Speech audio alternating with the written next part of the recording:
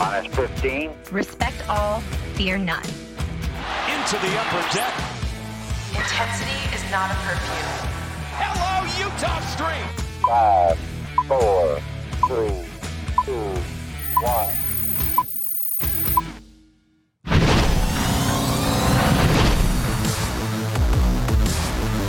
From inside our two-bedroom apartment in downtown Baltimore, it is the Masson All Access Podcast. Paul Mancano and Brendan Mortensen here with you, as always, on this, what is it, a Tuesday? It is a Tuesday. It's a we Tuesday do morning. the podcast literally every Tuesday, Yeah. so it would seem like it would be relatively easy to remember what day of the week it is. All right, starting off with some shots here, Brendan. Yeah. Yeah. Well, look, I saw my opportunity Across and the I had apartment. to take it.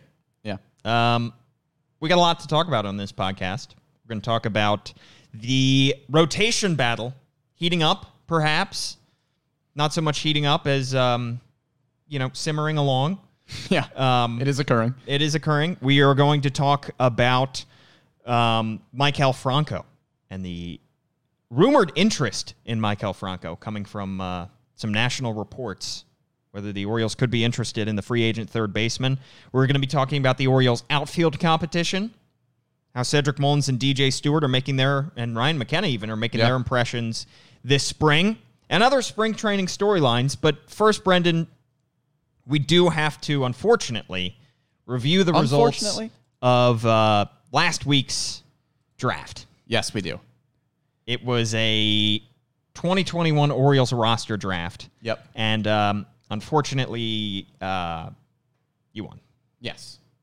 Well, honestly, I thought the results would be even bigger in my favor. I held my own, I think. You held your own, I think, in large part due to the fact that you were given a team personal DJ, and I was not given that option.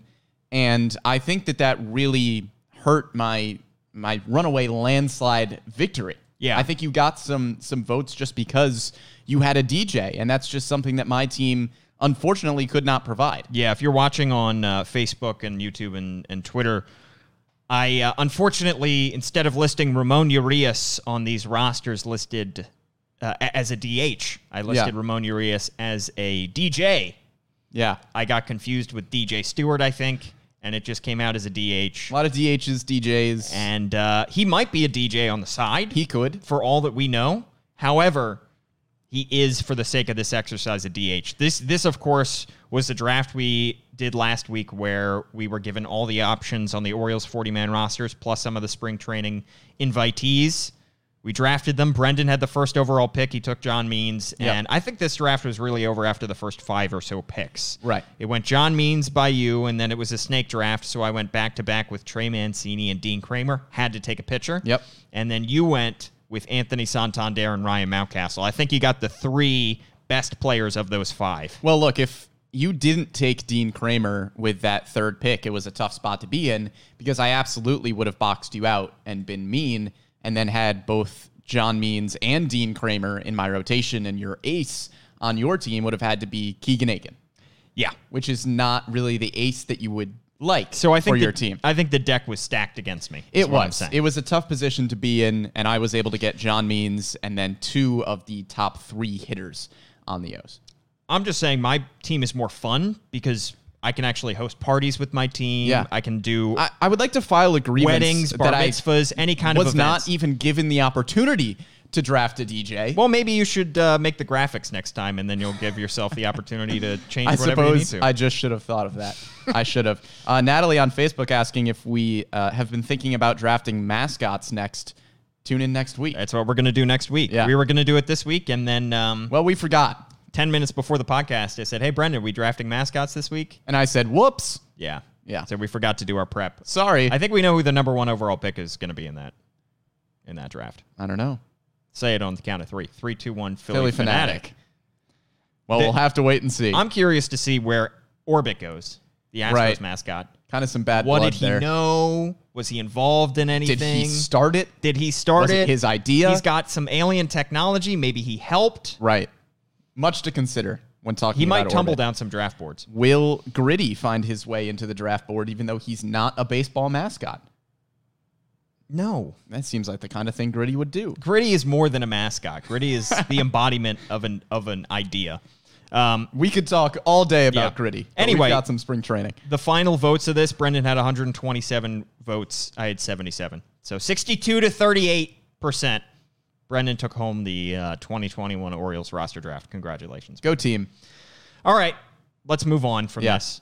Let's start talking about this Orioles rotation battle because I think when I said it was more simmering along, what I mean by that is nobody has really taken the bull by the horns yet. We are only a week into spring training, and when you look at the final spots of the rotation, of course, we are slotting in John Means, Dean Kramer, and Keegan Aiken for now, assuming that nothing disastrous happens over the next 3 weeks and one of those roster spots opens. For now, the bottom 2 or 3, if they go with a 6-man rotation, spots in the rotation are open. You got Wade LeBlanc, you've got Felix Hernandez, you've got Matt Harvey, you've got Thomas Eshelman, you've got maybe even Jorge Lopez. Yep. And then you have the field. We have really only seen one start so far from each of the 4 guys that I listed, Eshelman, Felix, Harvey, and LeBlanc. So we do not have a whole lot of sample size, and Brandon Right. Hyde is bringing up every time he possibly can that it is just spring training. We are just getting started with spring training, so don't read too much into anything. However, We're gonna read as much into this as possible because it's all we have at Right. this point, especially for the guys who are new to the organization, like a Felix and a Harvey.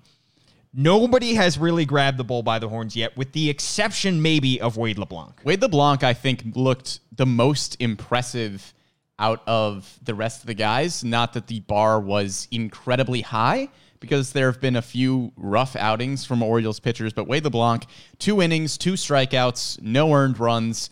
He said he was kind of disappointed in his season last year and has something to prove in spring training with that ERA, up over 8 last season. So Wade LeBlanc, I think, needed to come in and have a good spring training as one of the guys that the Orioles have on that bigger name minor league contract. And LeBlanc looked solid in his 2 innings. He was kind of that crafty lefty, which we have grown accustomed to with Wade.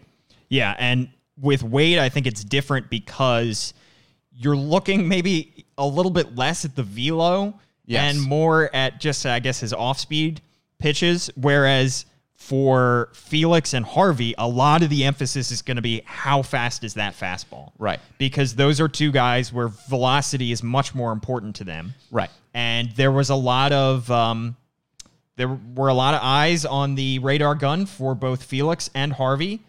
Harvey was right around where he was previously in terms of fastball velocity, right around where he was last year when he was with the Royals. Not near the career highs when he had like 95, 96, Right. When he was back with the Mets. But Matt Harvey was hitting 93, 94 with his fastball. That was a good sign. Everything else was kind of a bad sign. He did not strike anybody out. He got a lot of hard contact. He gave up some home runs against the Blue Jays last Friday. So 2 innings pitched for Matt Harvey, 3 earned runs, no strikeouts, 4 hits, fastball average 93 miles per hour. Not what you were hoping for. Again, first start, only 2 innings, small sample size, but Matt Harvey did not look the part in that first start. Well, of the 3 guys, of Matt Harvey, Felix Hernandez, and Wade LeBlanc, Harvey, over his career, has relied on the hard fastball much more so than the other 2. Yeah. Matt Harvey, early in his career, was the kind of pitcher where he could get by with his stuff because he was ramping up his fastball in 98, 99. And then when he threw a slider or a changeup, it surprised you because he was so overwhelming with the fastball that he could get you guessing with the off-speed. The off-speed wasn't all that impressive early on in his career. And now that the velo is down, he has to rely on that off-speed stuff more. And it really hasn't paid off too awful much. I think Harvey can survive in the low to mid 90s fastball. Like if he's hitting 93, 94, 95, I think he can still be an effective pitcher, but he's really going to need to work a lot more on that off-speed stuff because he can't rely on the fastball anymore.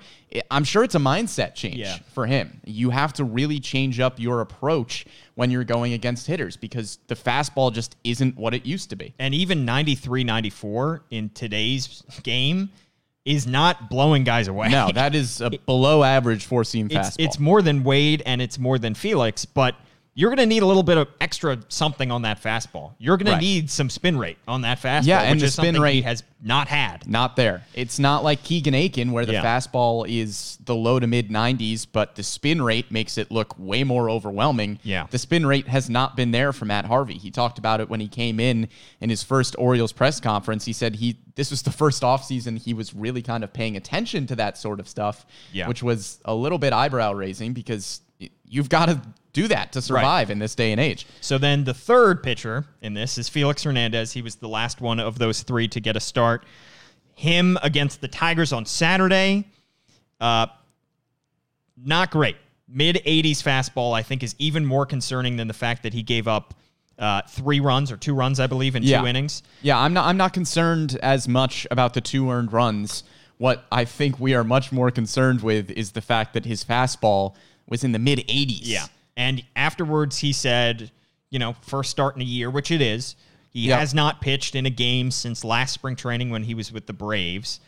However, he's going to have to ramp it up a little bit more than mid-80s. And I'll be curious to see if he does his next time around in spring training because he topped out around 88 miles an hour. According to him, the radar guns were saying about 86, 87. For Felix Hernandez to be successful, it's not going to be like Wade LeBlanc where he can get by with a mid-80s fastball.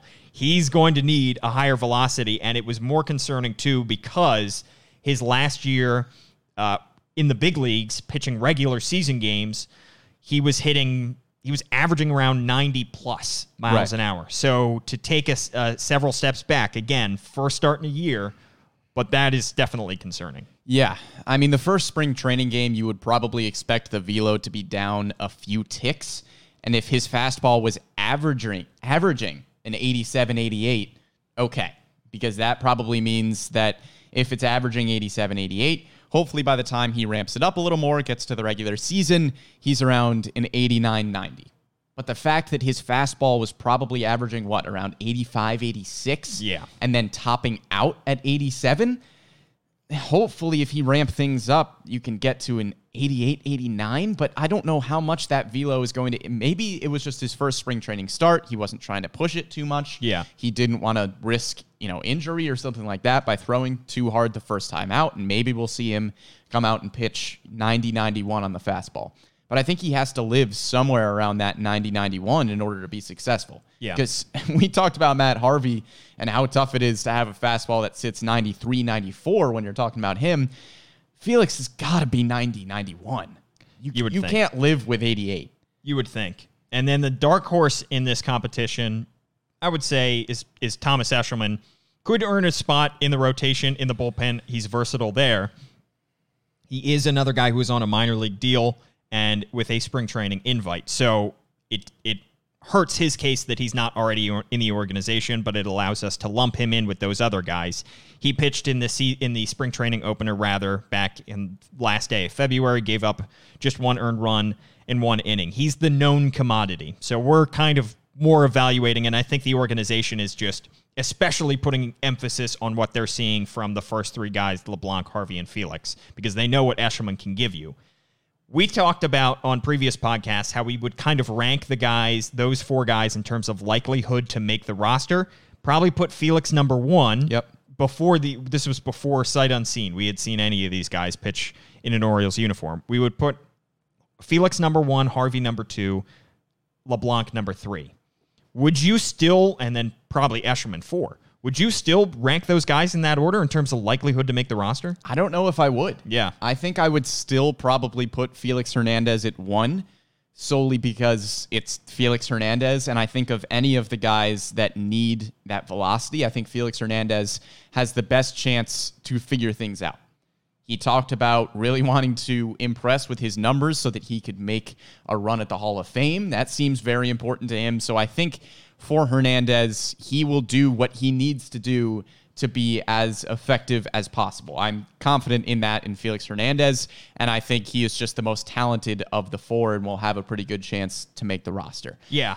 I think where my change is, I think I might put Wade LeBlanc ahead of Matt Harvey in terms of odds to make the team. I think LeBlanc and Thomas Eshelman are 2 that fall into the category of a little bit safer You know what you're getting out of them. I know the ERA out of LeBlanc last year was not good, but I think if you take Wade LeBlanc and Matt Harvey, LeBlanc is definitely the safer choice. With Harvey, you're hoping that he can turn back the clock a few years, find that velocity, find ways to use his other pitches effectively. Wade LeBlanc is just a crafty lefty. He's going to eat innings. He might not go 9 innings shutout, but he'll go 5 or 6 innings and give up 4 or 5 runs. Yeah. That's just kind of what Wade LeBlanc does. And so I think he might have a better bet to make the team at this point than Matt Harvey. And when we talk about, obviously Matt Harvey has a higher ceiling in theory because he was a better pitcher at his peak than Wade LeBlanc ever was. And with the Mets, he was a Cy Young vote earner. He was a starter in the World Series. However, he is way more removed from that peak than even Wade LeBlanc, because Wade LeBlanc, the peak may not be as high, but just a few years ago, you look back to his most recent good season, and it was probably 2018 with Seattle. He had a 3.72 ERA. So he's, that's 3 years ago, but Matt Harvey's last good season was 5 years ago. Right. 2016, probably 2015.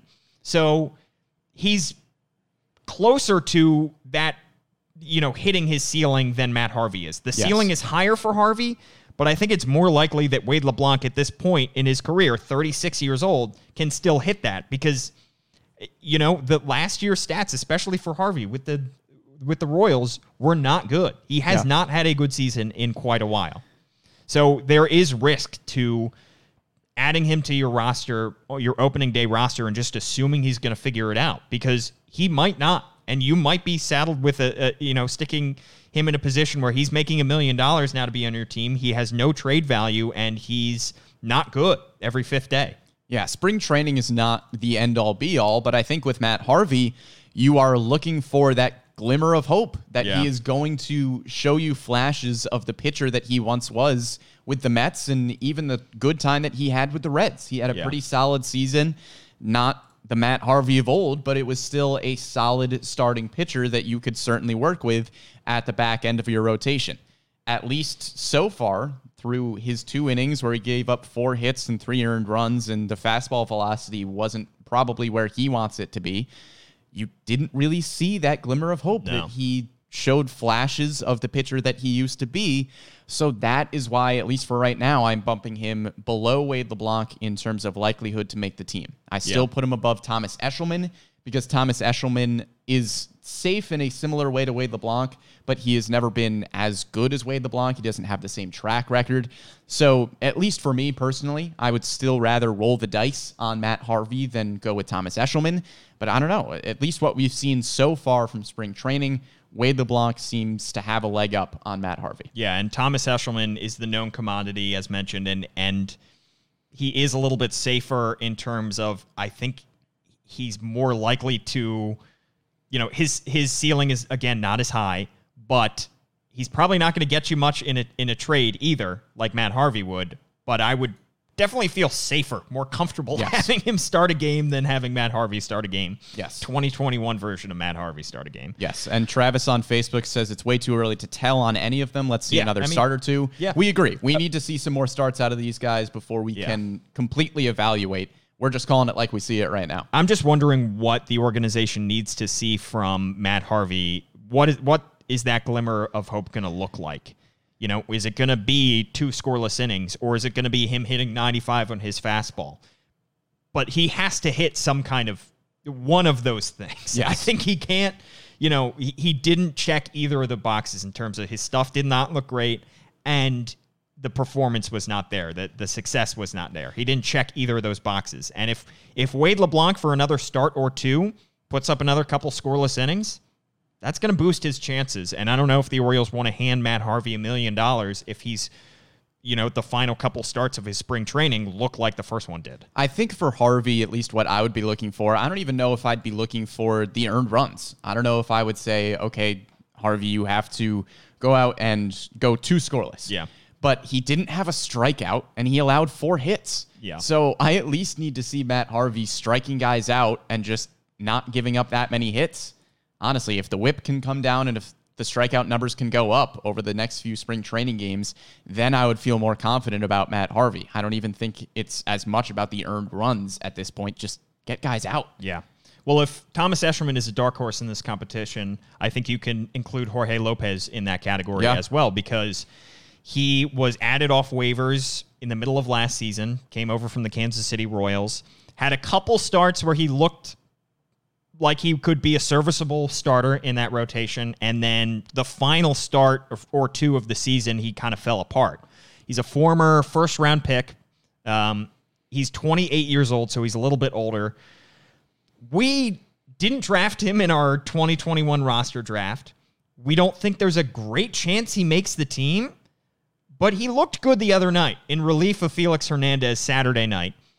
And Brandon Hyde seems to be pretty positive, pretty high on Jorge Lopez at this point. Yeah, none of his pitches are really overwhelming. Yeah. I don't think any of them have fantastic numbers in terms of the sabermetrics of the pitches, but I don't know. I mean, they seem to really like Jorge Lopez. They do. And I think we've downplayed a little bit how much the Orioles value Jorge Lopez. In terms of what we're talking about, here was Brandon Hyde the other day talking about Jorge Lopez's good relief appearance. Yeah, Georgie was really good tonight. I just liked how aggressive he was in the strike zone.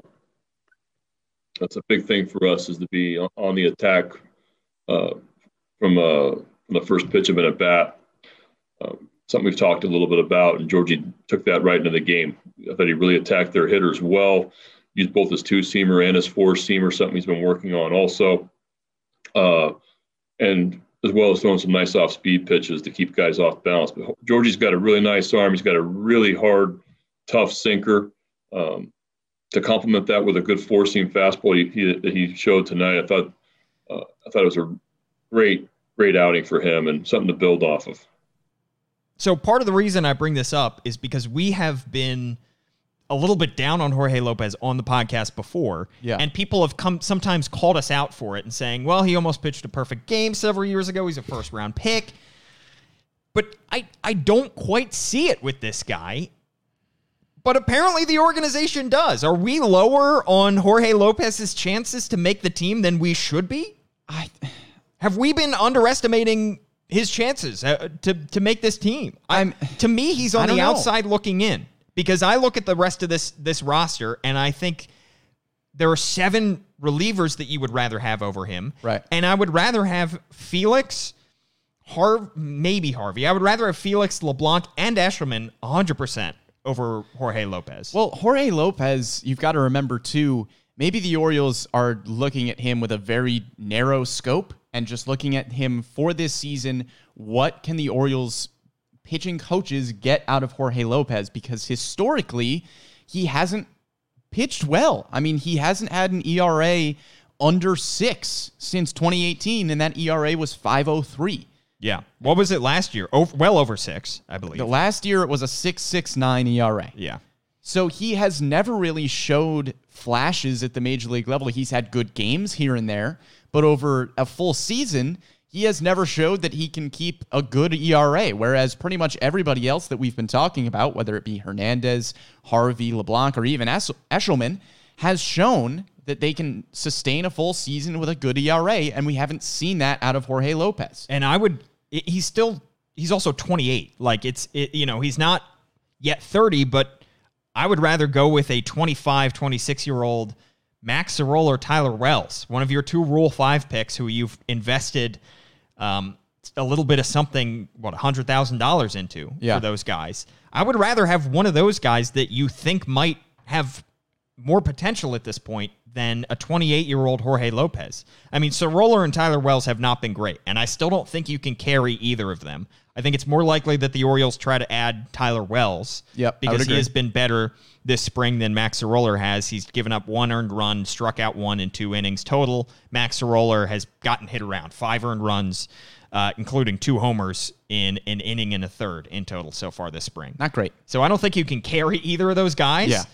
But I would rather carry Tyler Wells than a Jorge Lopez, where he just has not shown me enough to think that I can keep him on this team. Well, I would probably rather carry Tyler Wells than I would Jorge Lopez. And we aren't even bringing up the fact that, hey, the Orioles might just carry 13 pitchers instead of 14.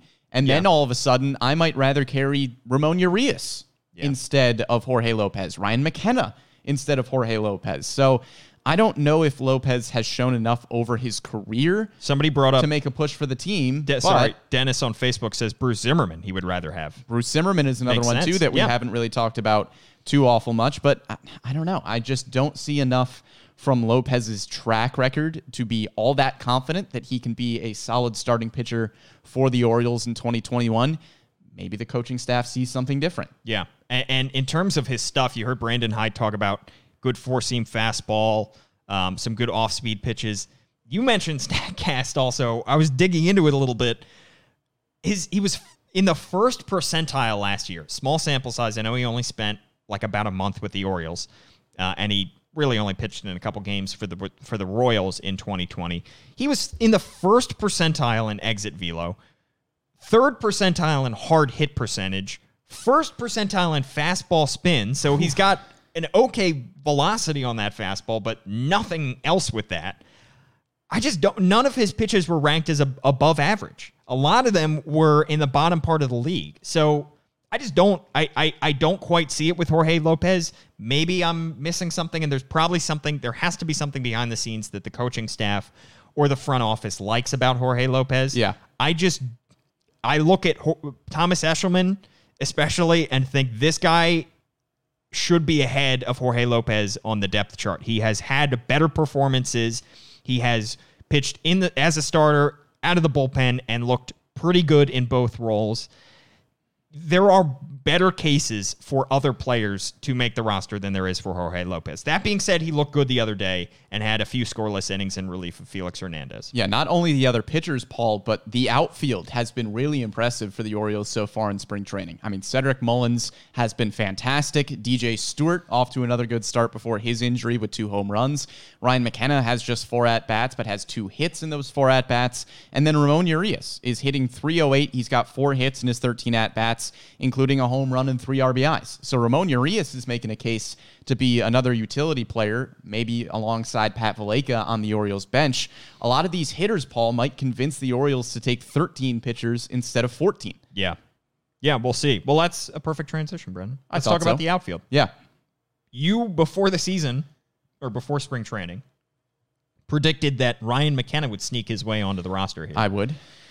He has looked fine in spring training.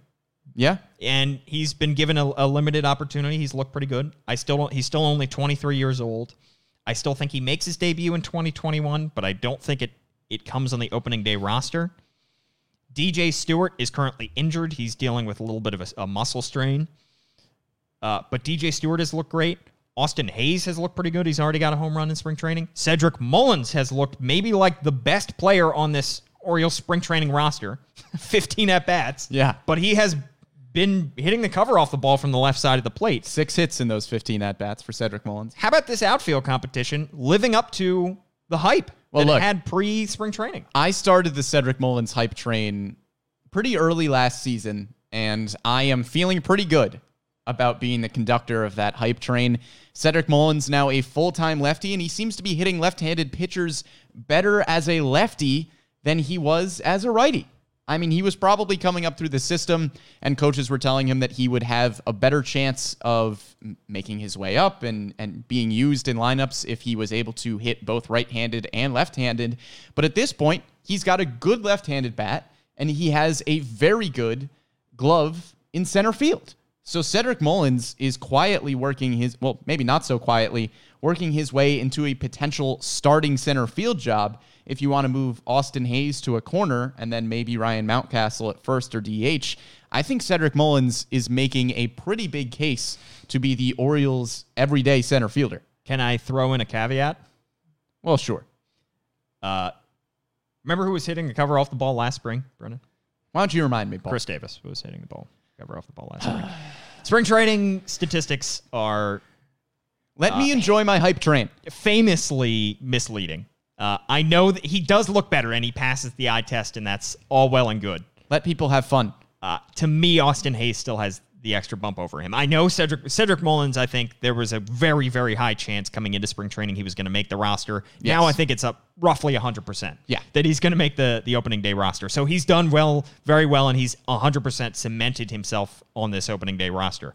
However, given the larger bulk sample size of regular season games, I would go with Austin Hayes in center. But that doesn't rule out a platoon, and I don't know what Brandon Hyde is thinking, because he can move guys all around. He can put Austin Hayes in left, Austin Hayes in right, Cedric Mullins in left, Cedric Mullins in right. Right. But he is, at least for now, I think Cedric Mullins has cemented his roster spot, staved off the competition coming from maybe a Ryan McKenna or somebody else, or a Yusniel Diaz trying to make the roster. He is firmly there. At worst, Cedric Mullins is solidly the fourth outfielder. Yes. At worst. Yeah. I think at best, Cedric Mullins has a chance to be, at least at some point, the everyday center fielder if the Orioles decide that Ryan Mountcastle is better served at first base or just DH, because obviously you need him in the lineup. You need Anthony Santander in the lineup, and you would like Austin Hayes in the lineup somewhere as well. So it's a good problem to have with the Orioles having 4 solid outfielders, and make it 5 because DJ Stewart has also looked good. He has shown some good power, not necessarily too great defensively, but you could stick him at DH. You could. Yeah. And you can.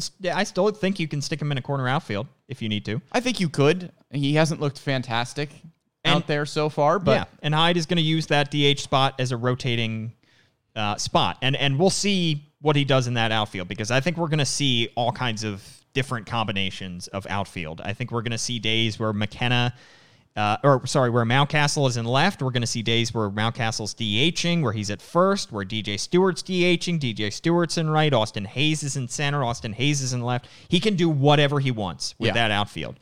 But the performances of Cedric Mullins and DJ Stewart have kept Ryan McKenna and Yusniel Diaz at bay. And it'll be interesting to see if that success carries over into the regular season from DJ Stewart and Cedric Mullins.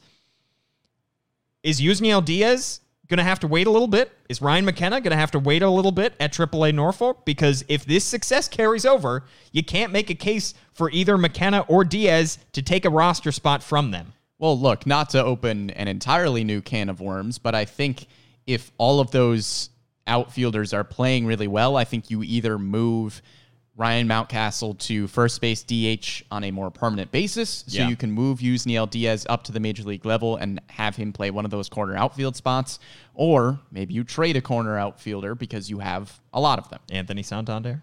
Not to open that can of worms, but I think it's a possibility. Rock Kabako opened that can of worms again on MASNsports.com, and I just thought, oh man, the comments, the mentions. Yeah.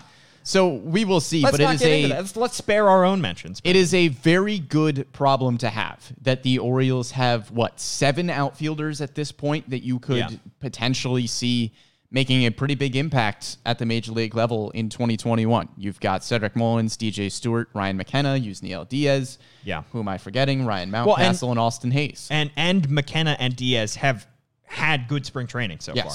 Fewer opportunities than Mullins and DJ Stewart. Now they'll get more opportunities now that DJ Stewart is shelved right now with an injury. But they've looked pretty good. The more concerning thing, not to, again, open another can of worms, and again, small sample size, but Yusniel Diaz's defense has not been spectacular. He made a nice diving, sliding grab the other day in right field, but probably got a bad read on the ball to start. He's kind of looked a little bit shaky in right and left field. So maybe some things to work on at AAA. A good reason to keep both Yusniel Diaz and Ryan McKenna down at the start of the season. And he's worked a lot on his plate discipline during the offseason, but he has struck out a lot to start spring training as well. But he's shown that power. So he'll get there soon. It's the same story with Yusniel Diaz. Yeah. We're just waiting for him to put it all together because we know he has all those tools. And McKenna has looked good as well, showing off his wheels. Yes. He's going to be a solid. How about Fangraphs listing him as the 7th best Orioles prospect? That was crazy. That's the highest I've seen. That's high for Ryan McKenna. That's the highest I've seen Ryan McKenna in a long time. Well, look, the defensive metrics are probably great for Ryan McKenna, and I think the value that he can give you with playing any defensive outfield position probably bumps him up that high. I don't know if the bat would agree that he is the 7th best prospect in the Orioles system, but he has looked good, and he has impressed at least so far with the Orioles in spring training. Yeah. All right. let's switch over to a guy who's not on this roster, not in this spring training camp, but somebody who has been linked to the Orioles by John Heyman. That would be Maikel Franco. Yeah. Somebody who has been linked to some other better teams. People are bringing up in our chat that he's been linked to the Mets. So, if a more competitive team is trying to sign him, they probably have the edge. However, well, I will say to that point, Paul, if Maikel Franco is going to the Mets, he is more than likely not going to be starting. He is not going to be an everyday player. I don't see him playing over somebody like J.D. Davis at third base. And, of course, the Mets in the National League don't have a DH. So if Maikel Franco is valuing the ability to play more often, then maybe he decides to come to Baltimore. Well, let's talk about who he is as a player first and foremost, and then let's talk about whether he makes sense on this Orioles team. Probably, he's more known for his time as a Philly, but was spent last year with the Kansas City Royals, played all 60 games. He had .278 with 8 homers, had an OPS of .778. Pretty solid, above average offensive season for Maikel Franco. The defense, little bit of a different story. He's got a career defensive run saved as -37. I think he's improved defensively over the course of his career. Yes, that's the big point to make there. Yeah, but offensively, I would rank him as a pretty average to slightly above average offensive third baseman. Yes, I think he is a good offensive third baseman. And the knock on Maikel Franco, of course, would be his defense. Because if you look at his career numbers and his defensive runs saved, that number is not good. However, Paul, I would like to point out that over the last 2 seasons, he has a defensive run saved total of just -3 combined over those last 2 seasons. Is a -3 defensive run saved over 2 seasons good? No. Is it the worst third base defense in the league? Far from it. Yeah. It is a slightly below average defense at third base. And I think with Franco, the value that he gives you offensively is well worth that slightly below average defense at third base. Defense that has been much improved from his earlier career in Philadelphia. So now the question is, does he make sense on this Orioles team? He's not going to be signed as your long-term franchise third baseman. He's still a free agent 1+ week into March. So he's out there for a reason, because of his defensive liability, and maybe because of his, maybe teams are concerned that 778 OPS from his time with the Royals is not going to continue. However, personally, I think he's a step above Rio Ruiz. Yep. And I think it's not particularly close. I think he is 2 years older. He's 28. Rio Ruiz is 26. But I think offensively, he is absolutely a better third baseman. Defensively, he's a slight step back, but the offense makes up for it. To me, I think he makes a lot of sense on this Orioles team as a short-term solution and replacement for Rio Ruiz at this point. Yeah, a lot of the questions with Maikel Franco is he worth stepping up from Rio Ruiz? Is he that much better than Rio Ruiz to be worth signing? And I would say yes. I think if the Orioles signed Franco, he would slide in as probably the number 5, number 6 hitter in the lineup. And even though he's slightly worse defensively, I think his numbers offensively really make up for that. Yeah. He had 5 straight seasons of 14-plus home runs from 2015 to 2019, included a 3-year span of 25, 24, and 22. Rio Ruiz really hasn't gotten close to that. He has a career OPS of 737, Rio Ruiz at 667, and Franco has a career slugging percentage of 437, and Ruiz sits at 372. It's a big upgrade offensively, and even though you are downgrading at least a little bit defensively at third base, I don't think this would mean that Rio Ruiz doesn't make the team. Yeah. If the Orioles sign Maikel Franco, I think Ruiz would probably still be a rotational third base guy, and maybe if you are in the bottom of an inning and you really need defense, you could put in Ruiz for Franco at third. But Ruiz has been given his chance. It's not like the Orioles were really thinking that he would be their third baseman of the future. At least I don't think. He is not a top prospect. He hasn't really shown that potential all that much, and he's incredibly streaky. I mean, you can go on about the things that Rio Ruiz really needs to improve in 2021 if he's going to be your everyday third baseman, but I think Franco is a large enough upgrade where he would absolutely be worth signing. And as is the case with any free agents that the Orioles sign, you also have to look at tradability. Yes. And I think Maikel Franco might not have a huge trade value, but I think he would certainly have more trade value as it stands today than Rio Ruiz. And I think that there is a higher percent chance that come July 31st, he has more tradability than Rio Ruiz. He's viewed better, I think, around the league. Yep. He has the potential to bring back a higher return. So I think that he makes sense in that aspect as well. Because I do think, I don't know how high the percent chance is you'd be able to trade him at the deadline, but it's certainly higher than the percent chance you'd be able to trade Rio Ruiz. A much better chance than Rio Ruiz, and contenders always look for bench bats. Yeah.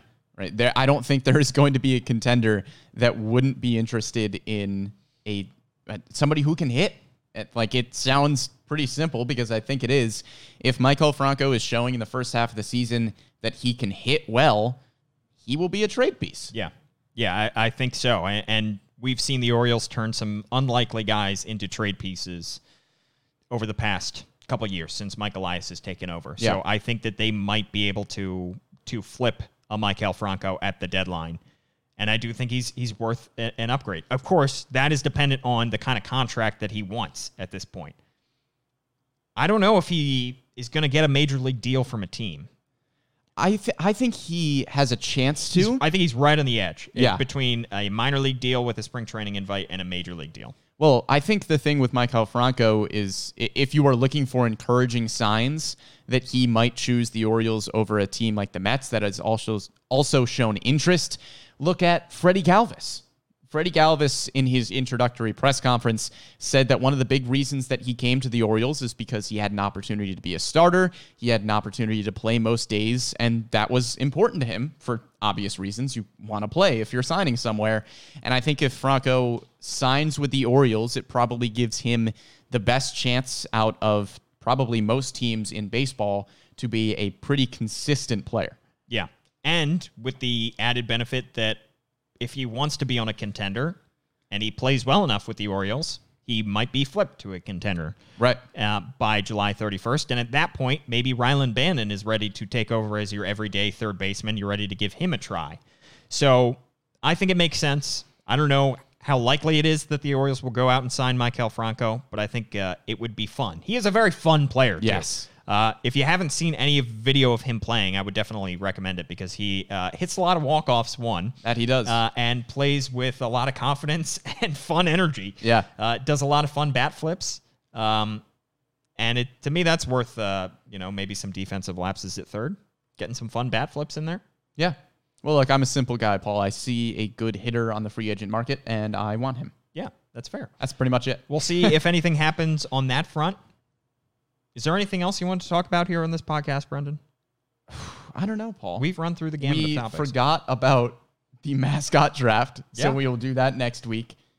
And there are a ton of spring training storylines, and I'm sure as we go on throughout the next few weeks, we will get a more clear picture of the starting rotation battle, of the outfield battle, of the infield battle, which we haven't talked about too much, the battle between the utility guys that could make the Orioles roster between Pat Valaika and Ramon Urias. Urias has looked very good. I think if he continues that, then maybe he'll Valaika has looked good too, though. I think Valaika has a much better chance to make the roster than Urias does. I think Urias is kind of fighting an uphill battle at this point, but if Urias continues to impress and shows that he can play second base shortstop because he's probably a better defensive option at, say, shortstop than Pat Valaika is, I don't know. Maybe he can convince the Orioles to not take 14 pitchers. Maybe you take 13 and you take both Valaika and Ramon Urias. Did Urias get any starts at short last year? He did. I remember he started most of his games at second, and he got some games in as a DH. I want to say Urias got maybe 5 starts. Did he have any games as a DJ? That is a good question, and I don't know the answer. Because Ramon Urias started 4 games. For that role. He actually started 4 games at shortstop last year and 2 games at second base. I was wrong. All right. Yeah.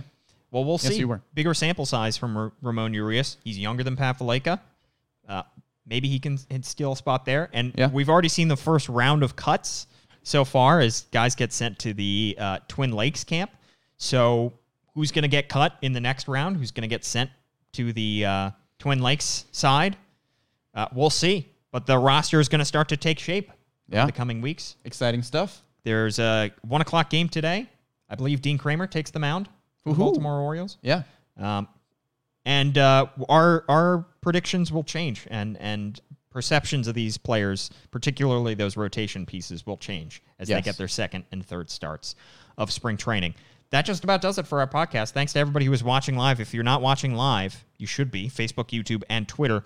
At Brendan Morty is your Twitter handle. That it is. At Paul Mancano. Please rate, review, subscribe on whatever platform you are watching or listening to this podcast as. We do these podcasts once a week, every Tuesday. Every Tuesday. And yet I forget the day of the week. Yeah, you do. When it comes to that day. Yeah. And of course, be sure to stick along with MASNsports.com as Steve Molesky and Rock Kabaka will have you covered, as they always do, on that side as well.